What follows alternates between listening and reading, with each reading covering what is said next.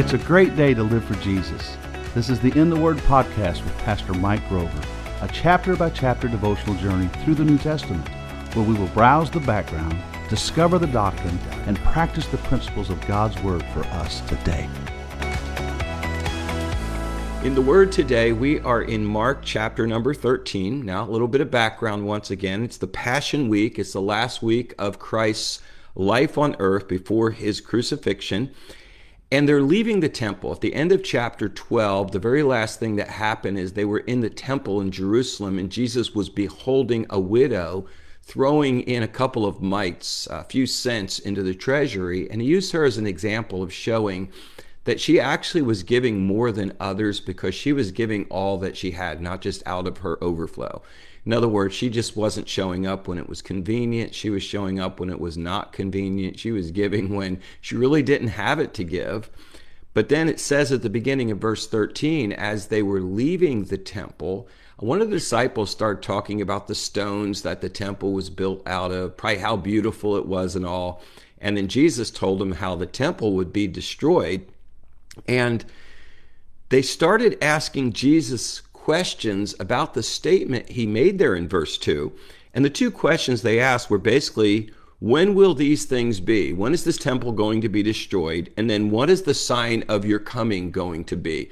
Very much parallels the Olivet Discourse you find over in Matthew 24 as well. So when is this temple coming down, and what's the sign of your coming going to be? And the temple coming down happened in AD 70. We know that. That's historical. And the return of Christ has not yet happened, so that's prophetic. So we're between these two answers. And so Jesus starts answering these questions, and after a lot of information he gives them throughout this chapter, in verse 32, he really concludes the chapter with the parable of the doorkeeper or the potter. And I'm going to begin reading there this morning in Mark 13 in verse 32. It says, "But of the day and the hour knows no man, no, not the angels which are in heaven, neither the Son, but the Father. Take heed, watch and pray, for you know not when the time is. For the Son of Man is as a man taking a far journey, who left his house, and he gave authority to his servants, and to every man his work. And he commanded the porter or the doorkeeper to watch. Watch therefore, for you know not when the master of the house comes, at even, or at midnight, or at the cock crowing, or in the morning, lest coming suddenly he find you sleeping. And what I say to you, I say to all, watch." Now that last statement is powerful to me because he's talking to these disciples, the apostles, directly, but he says, what I say to you directly, I'm actually saying to everyone indirectly. That means he's saying this to us, right? He's saying to every person in every generation that would ever have a hope of Christ's return to be in an attitude of watching, an attitude of expectancy. Now, I realize we could get into a whole lot of talk here about the differences between the passages on the rapture, the passages on the second coming, not really trying to get that deep this morning. Remember, this is a devotional journey through the New Testament. So, we see in this parable that the Son of Man is the man on the journey. He says, take heed and pray, for the Son of Man is as a man taking a far journey. So it's very easy to interpret. Jesus is the landowner in the parable that goes on a far journey. And he leaves some stewardship to his servants. He left them really three things. It says he left them his house, he left them his authority, and he left them his work. And so, once again, without getting in too detailed, let's consider the responsibilities that we've been given by Jesus in his absence. His house, the house of the Lord, right? The church, which is the pillar of the truth. Jesus said, upon this rock I will build my church, and the gates of hell will not prevail against it. So in this age of grace and the absence of Christ until his return, we have the church age. We have the responsibility to do the work of the Lord primarily through the church and with people that are connected to churches. So a very important part of our stewardship is the church. And then he said he left them his authority. And we've been doing this series at Fellowship on Sunday mornings about the name of Jesus and the authority of the name of Jesus. At the name of Jesus, every knee will bow. We talked about the authority in that name, the authority to live in his name. We talked last week, Trevor did a great job about the authority of praying in the name of Jesus. And if you didn't catch Sunday morning sermon by Pastor Trevor, man, you need to go back either at Fellowship 301 here on Facebook or on YouTube and listen to that message. Man, what a powerful message on the authority of Christ in prayer. And I loved his personal illustration about his relationship with his wife. I really felt like that landed the airplane of the truth. So he talks about that, but then he says this, which really caught my attention. He says, and he commanded the porter or the doorkeeper to watch. And I'm thinking, well, who in the world is the doorkeeper? What is he doing here? And then lastly, he talked about 4 different watches in verse 35. He says, you don't know when the master of the house is going to come, at evening or at midnight, the cock crowing, or in the morning. And what he does there, he brings in some Roman culture, and he gives the 4 watches of the night. So from 6 o'clock at night till 9 o'clock at night, that would have been considered the evening watch. From 9 to midnight, that would have been the midnight watch. From midnight to 3 a.m., that would have been the cock crowing watch. And from 3 a.m. to 6 a.m., that would have been the morning watch. So basically, he likens his return to a time of day when most people would not be expecting it. It would only be the most vigilant that would be living in expectancy at times like that. I think that is instructive because I think there's so much in the world to take our mind and our heart and our thinking away from the return of Christ, which is our blessed hope, which is the thing we ought to be latching onto. And in Timothy, we're even promised a reward for loving his appearing. And so, but Jesus likens his return to a time of day when most people would be not paying attention. But being counterculture, as Christ always is, what does he tell us to do? Pay attention when no one else is paying attention. Pay attention when it seems like maybe there's not anything to be looking for. Pay attention. Watch. And so he left his house, his authority, his work. He left a porter along with his servants. And then he talked about the 4 watches. And then, as I said, he applied this parable in verse 37. He says, what I say to you, I say to all. So this is a parable for everyone.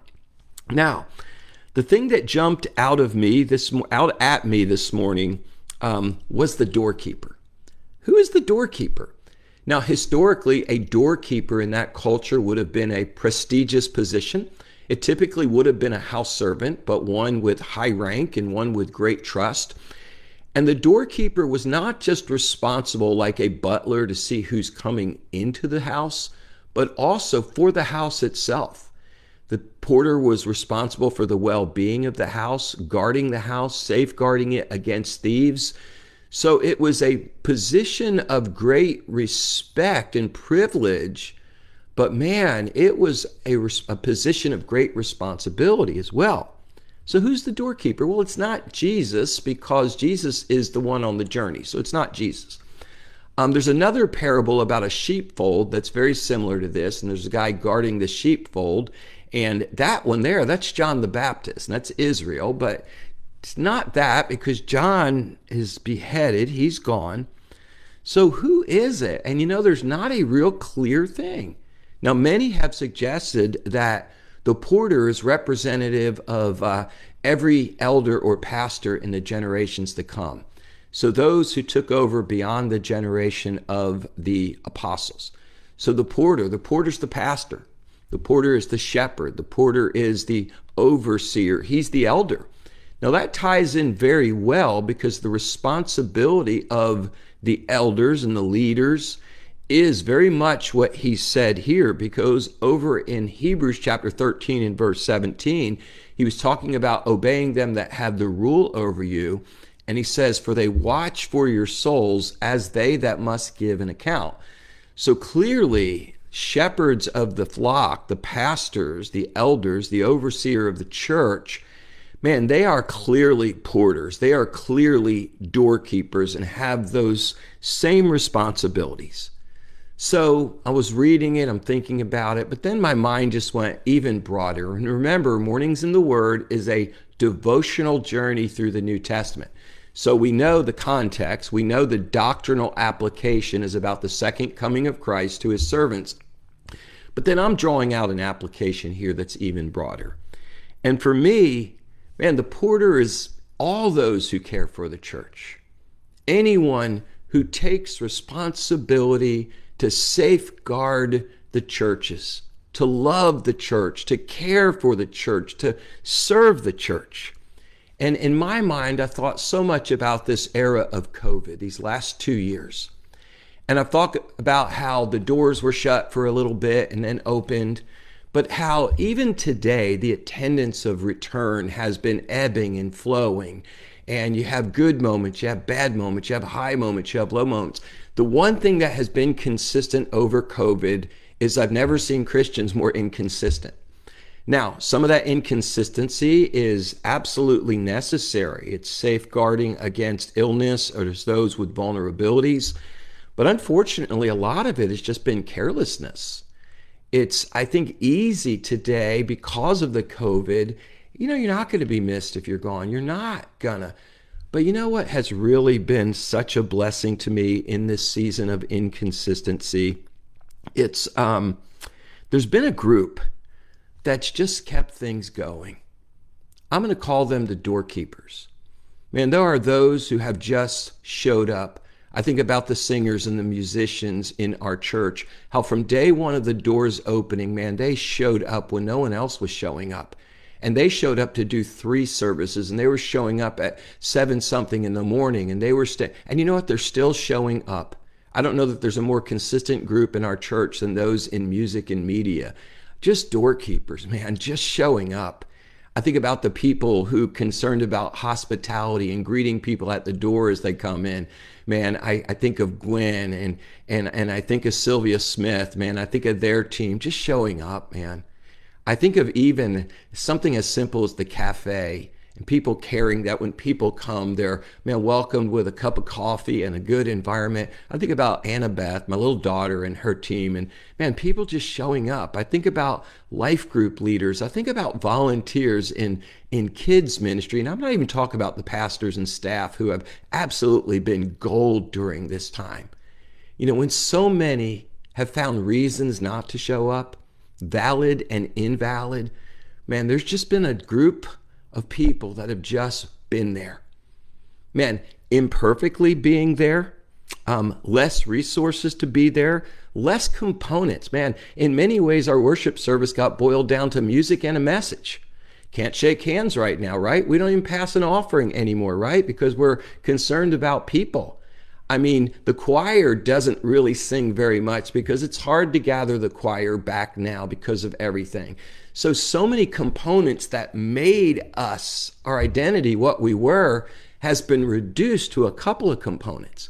But I think often, rather than people seeing that as, man, let's hear it for the doorkeepers, it's moaning and groaning about what's missing and what they don't have, as if the doorkeepers don't want the same things. So I was just thinking about this morning, and I thought, man, in this devotion, I just wanted to say this. Let's hear it for the doorkeepers. Let's hear it for the men and women in this era of COVID that have just kept things going when so many have been willing to let them keep things going. And others have been willing to sit on the sideline and let them do what they're doing.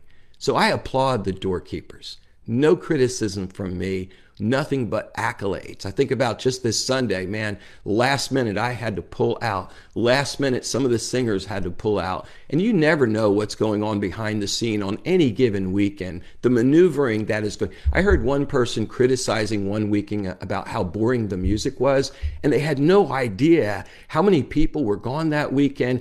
We had to go with the most simple songs we had because we had to pull in volunteers at the last minute, and how there wasn't a lot of confidence. But I didn't defend it. I didn't tell them that. I just applauded the doorkeepers. And so this morning, the word for the day is this. Let's hear it for the doorkeepers. Let's hold and express gratitude for those who have continued to make it work for all of the rest of us. Thank you for listening today to In the Word. Join us every Tuesday and Friday for new episodes as we continue our devotional journey through the New Testament.